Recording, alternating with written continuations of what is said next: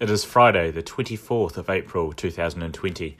My name is Jeremy Medlin and welcome to episode 82 of the Stock Market Movers podcast. Just a quick reminder that nothing that I say today should be considered financial advice, and if you're looking for financial advice, I recommend that you speak to an authorised financial advisor. So obviously some big news during the last week or so with the planned movement out of lockdown in New Zealand into alert level 3 and then hopefully alert level 2. Despite this, there's obviously still going to be a pretty severe recession after the end of it. So we've had a lot of stock updates during the week off the back of this. We'll start with A2 Milk, the real darling of the NZX in the last 5 years, or longer actually. They trade under the ticker code ATM in New Zealand and A2, the number 2, M in Australia. Their trading update, they experienced more of the same from A2 Milk, really. They keep on getting it done. They experienced strong revenue growth across all regions, particularly infant nutrition products sold in China and Australia. And the revenue was above expectations. And a lot of there's two parts to this. Obviously, the first is just the tailwinds and the momentum that the brand and the demand for their product is that exists. There's that, but then also they also noticed some changes in consumer behaviour due to COVID-19. They called this pantry stocking, which is other words, hoarding. They're unable to, basically people buying all their products and just hoarding it in their houses. So they experience increased sales because of this. They're unable to estimate the timing and the extent to which pantry stocking may unwind. That's a direct quote. I mean, if your pantry is full of it and you haven't used it all, you're going to buy less in the future. So, that second part to their growth is probably going to be lower in subsequent periods. But I think they still have the long-term tailwinds and the expanding market anyway that's still going to contribute to growth, if that makes sense. So it's not like, I don't think, even with pantry stocking unwinding, I don't think you're going to see a decrease in revenues or anything like that from A2 Milk. I mean, they'll see it internally, they'll see a slowdown, but I doubt they'll even talk about it in the future. Maybe they'll mention it in the next update, but beyond that, unless this continues on, I don't think you'll hear about it too much more. Currency tailwinds, I mean, that's unless, I guess just thinking out loud, unless, we're talking about recessions and everything like that, unless a wider recession affects the demand for the product. Although I still suspect, even though it might be a recession in the wider economy, it doesn't really seem like there'll be a recession in infant milk products being sold into China. That's just my view. They also talked about currency tailwinds, basically the weakening of the New Zealand dollar. It's increased their overall revenues. Overheads are also lower. This is an interesting one. Overheads were lower due to travel restrictions and lower levels of recruitment. So basically, it's like the dream report, really, like higher revenues for lots of different reasons, and then higher margins as well because costs are lower. You see revenue for the full years, but is going to be between 1.7 and 1.75 billion. Margins are going to be higher than expected because, again, pantry stocking or hoarding is generally on the higher margin products. They've said it's unlikely these factors will be sustained as there's these unprecedented circumstances begin to unwind. The stock is trading near all-time highs. It's been such a fantastic stock if you've had the minerals to hold on to it for a long period of time. I clearly haven't because I'm doing a podcast, but if I had, you'd probably be a millionaire.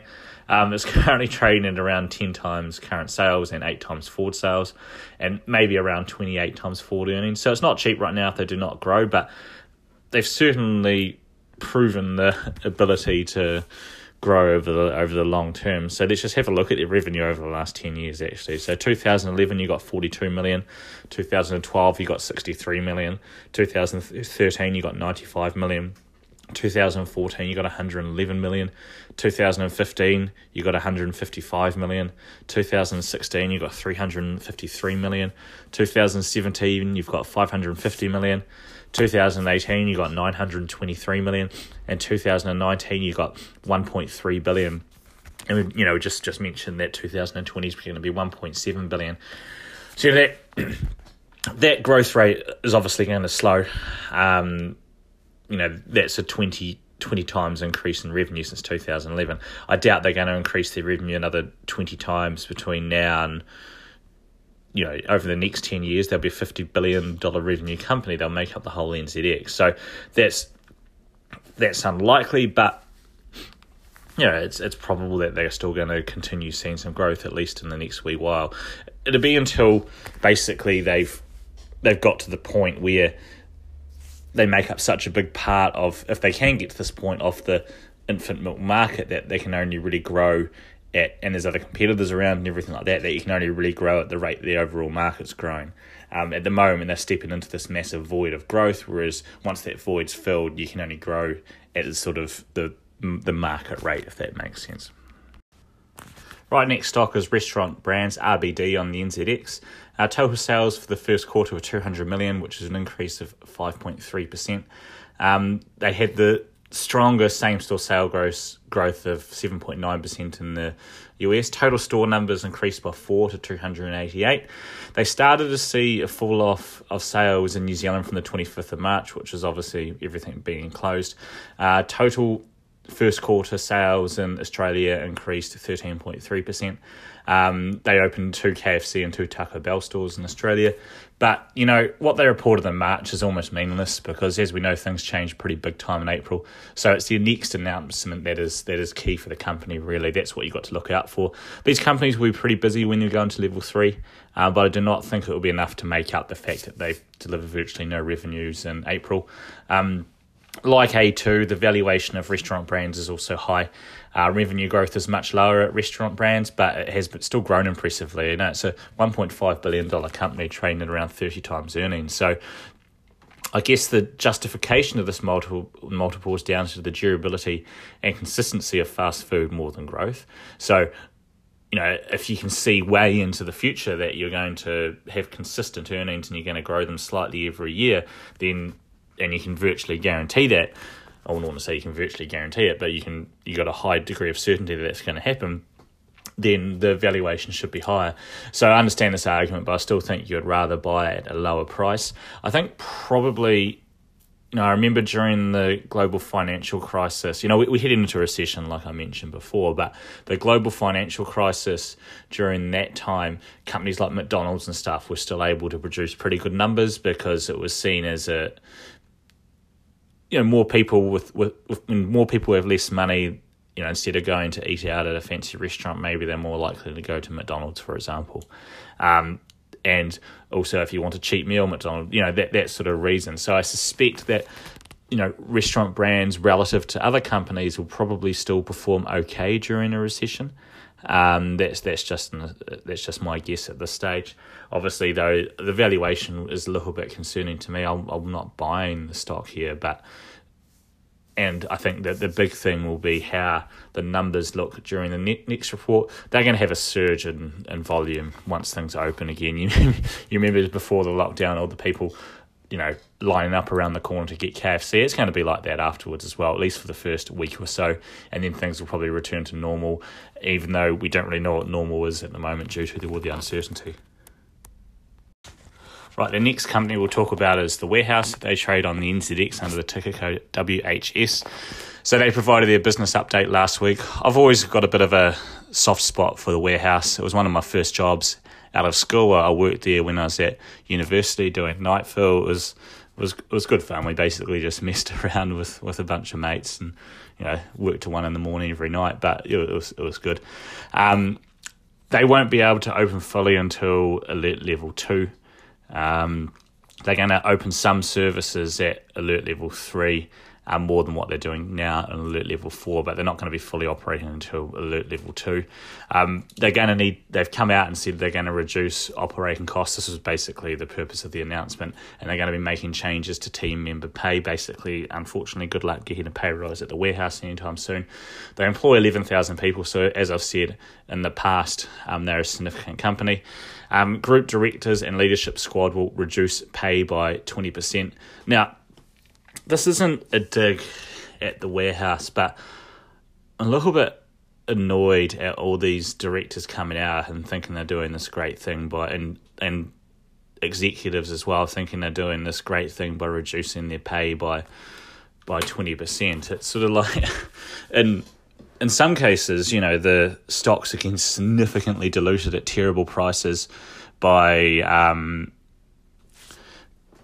capital raises, and dividends have been cancelled, and a lot of companies are an awful lot smaller, but proportionately the directors and executive groups are reducing their pay by 20%. That seems to be the go-to number, is reducing their pay by 20%, even though they're presiding over a lot smaller companies, and in many cases, some cases they're getting bailed out by governments and all sorts of things. I'm just making sweeping generalizations here.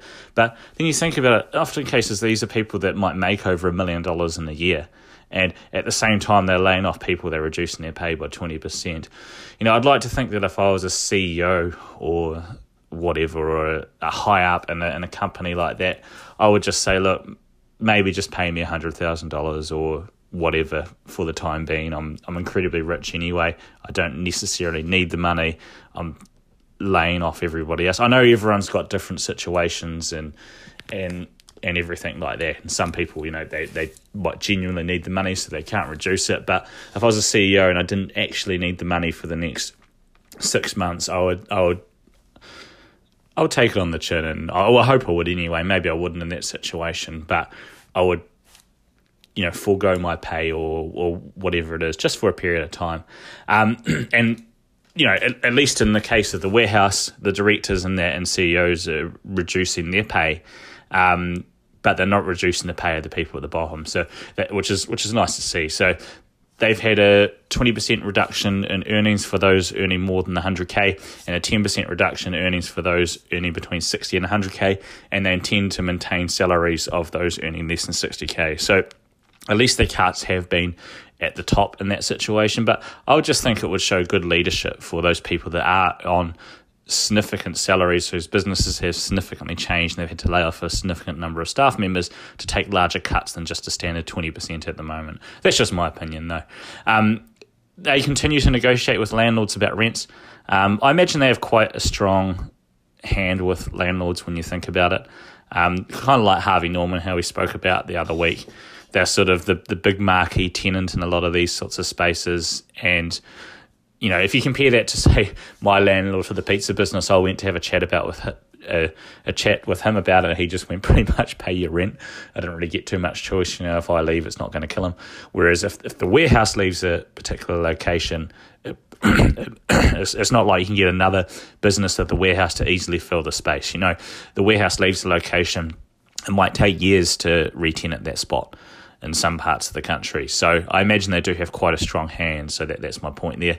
There were some quite scary quotes in the update. I'll just read one out here.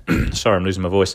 We're now at a new stage in the pandemic where the horizon remains unclear around short and mid-term customer shopping habits and the ability to operate bricks and mortar stores. So just a quick guess, my assumption would be that during a recession, the warehouse may perform better than some other retailers. That's just an assumption. And sort of for the similar reason why restaurant brands might perform a bit better than some restaurant companies. And the reason I say that is, at least traditionally, the warehouse was known for discounting. And I think you're more likely to shop at a discounter than maybe a full-priced retailer, if that makes sense, during times of hardship. So that's just an assumption there. I might be wrong, although I suspect a wider slowdown in the economy and a wider slowdown of retail spend will still hurt the warehouse. Right, a quick update from Comvita, that's CVT on the NZX. They had a strong quarter, they're talking about double-digit growth year on year, and they've been able to use this to reduce debt. They have also had a great honey harvest, which is an important thing in the honey business, believe it or not. They did not make a single mention of COVID-19, which is unusual at the moment. You would wonder, how much of this sales strength is due to pantry stocking, perhaps. I'd venture to say that. So you're not much in terms of Comvita from an update, but it seems business is to be strong at the moment. They certainly need those strong honey harvests to get by. I would have liked a bit more numbers in the update, if I had to say. Here's an interesting one, Kiwi Property Group. This is a bit more of an interesting update. They reported a decrease of 8.5% in the value of their property portfolio.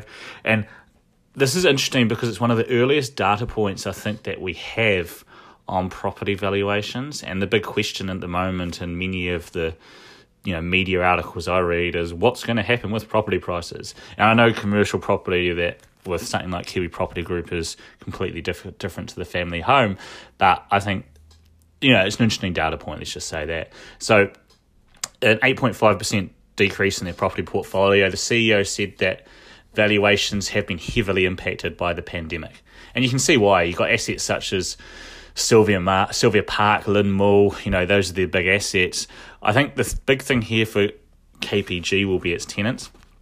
I'm not sure if you know, but mall rents are extremely high for tenants. That's compared to, say, just a shop on the side of the road.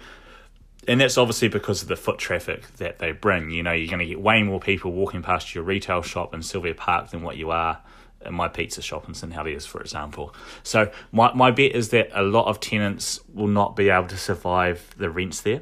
So what are the outcomes of this? Some may go bankrupt. Some are big enough, like, say, Farmers, for example, that they, might be able to negotiate. Different companies will have stronger negotiation positions than others, is what I'm saying. So the company can threaten the tenants with payment, etc. They can even kick them out. But that looks really bad at the moment. You don't want to kick someone out and then go to One News and get a big article about it. But the other thing is, more importantly, if you kick someone out, who's going to step into a mall rent at the moment? So if you kick someone out, you have to offer some people some pretty big favours to step into the mall rent. So and the tenants know this as well. So it's a tough one. They may have to defer rents or give holidays, and they'll certainly find it hard to increase rents, and they may even have to review some downwards for some. So companies will use this. Tenants will use that to their advantage as well, and why wouldn't you? But basically all these possibilities equate to lower yields. And if you believe that a property is ultimately worth its yield relative to interest rates, then property values will decrease. And I guess that would be my overall view of the property market in general as well. If there's going to be more vacancies, lower rent reviews to the downside instead of the upside, and if you believe that a property is ultimately worth its yield relative to interest rates, then property values will decrease. So I think that's what will happen unless you see basically central bank intervention, and even though rents may decrease, interest rates may decrease more. So then property may not decrease at the rates that what you would expect. I think all else being equal, property values should decrease, but they may not decrease as much as what you're expecting, because governments don't really like to see massive big decreases in property values. It causes all sorts of problems. So I think interest rates are going to stay low for a while. So my anticipation is that I think there'll be people that are basically, put bluntly, are in the shit because of their personal situation in terms of jobs, and they may become forced sellers, which will might mean there's more bargains out there. But I don't really know what's going to happen beyond that, because I don't know what's going to happen with interest rates, if that makes sense. So but at least in the short term, companies like Kiwi Property Group are going to see decreases in the valuations of their property portfolios. Right, the next company, the big Spark, SPK on the NZX. So EBITDA, I'll say that again, EBITDA between 1.1 billion and 1.12 billion. That's what they're expecting for the full year 2020. I'd never heard of EBITDA before, I have to say, so I had to Google it. The I stands for investment income, or investment loss, I guess you'd have to presume. So don't get me started on that. We've got enough to talk about. CapEx of 370 million. Obviously, that's not taken. You have to take that off from the EBITDA, in my opinion. Dividends are 25 cents, so yield of nearly 6%. So it seems that unlike many other companies, they will still be able to pay dividends, which is not unsurprising when you consider what they do. And you read the first paragraph of the report, and it says that. So telecommunications and digital services play a critical role in the lives of New Zealanders and the businesses across the country. And this has never been more evident than it is today during the COVID-19 pandemic. I mean, I would definitely agree with that. I mean, I've actually quite enjoyed level 4 lockdown, to be honest. It's like this sort of holiday for me where I get to chill out at home. I live in a nice part of town. It's been quite good, but I have to be completely honest, I really don't think I would have enjoyed it without the internet and without a mobile phone. It would have been, well, maybe I would have, but I think that definitely the first week while I adjusted to it would have been hard. Then I probably would have enjoyed it more, probably would have done more interesting stuff. But anyway, travel restrictions and border closures have significantly reduced higher margin mobile roaming services, which account for about 5% of total revenues. By significantly reduced, I guess they mean completely wiped out. That has to be one good thing about COVID-19. Spark not making any money off roaming. I hate it when I go somewhere and I have to pay a lot of money for roaming. You try going to Brazil for a holiday or something like that, your phone bill turns out to be more than the bloody plane ticket. And this is when it's not really costing them anything at all. It always annoys me. But, if I was in Spark's position and if I was a Spark shareholder, I'd be cheering it. The stores are mostly shut, so retail revenues are down, so that has to mean that retail costs are down as well. Broadband usage has increased significantly, and I didn't actually think about this until I read it, but the initial assumption is that, they'll make way more money off broadband, and I guess they do to an extent. But they said it increased significantly, but because most people are on unlimited plans, they haven't seen the corresponding growth in revenue as much as you would think.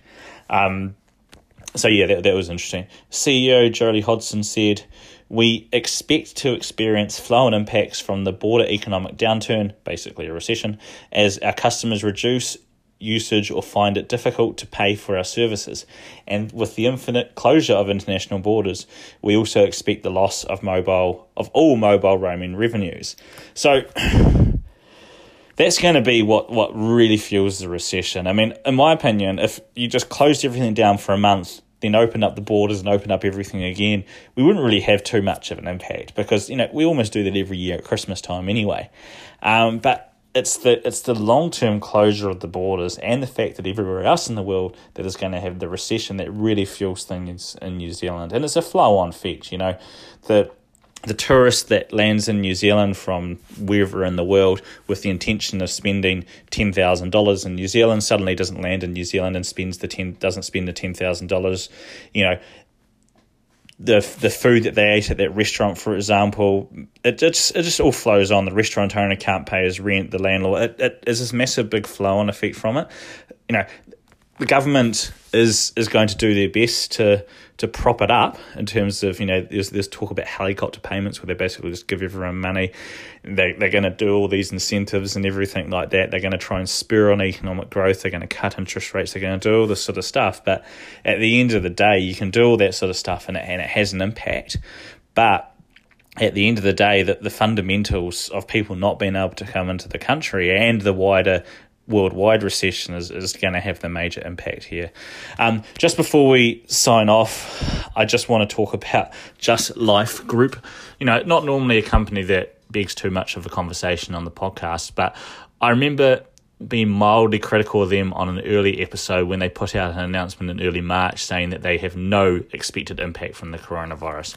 And this was at a time when every single other company was reporting potential negative impacts on the coronavirus. It sort of felt like to me that they were just sticking out an announcement, making it price important, saying that they were going to have no expected impact. It was sort of like a, hey, look at me type of announcement. Things changed for them, however, as you can imagine. On the 23rd of March, they came out and said that the directors and executive team need to take a 20% pay cut. There's that 20% number again, and there'll be a negative adverse effect on businesses, and they may have to make redundancies.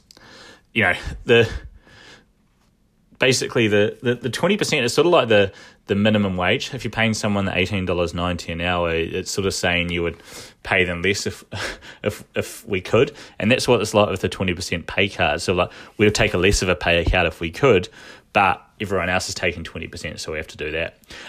They may have to make redundancies. Then the next day, on the move to a level 4, they said that all their businesses will cease operating during the lockdown. So they got that expected update wrong. They expected no impact wrong, you'd have to say. Then on the 22nd of April, they came out and said that their business will be significantly impacted due to the likelihood of a broader economic recession. If you're a company that's leasing a drinking fountain from Just Life Group, for example, then it may be one of those expenditures that you can cut, and maybe you'll just use water from the tap for the next little while. So that's basically the reason there, and that's just an example of the flow-on effects from the recession. Right, that's about all we have time for today. We're going to have some really interesting announcements over the next couple of months with companies updating the impact of this lockdown on them. But thanks again for listening to the podcast. As a reminder that nothing that I said today should be considered financial advice. And if you're looking to find out more about the podcast, go to stockmarketmovers.co.nz or find us and give it a like by searching on Facebook. Share it with your friends also. If you want to email me, it is jeremy@stockmarketmovers.co.nz. Once again, my name is Jeremy Medlin, and this has been episode 82 of the Stock Market Movers podcast for Friday, the 24th of April, 2020. We'll see you all again next week.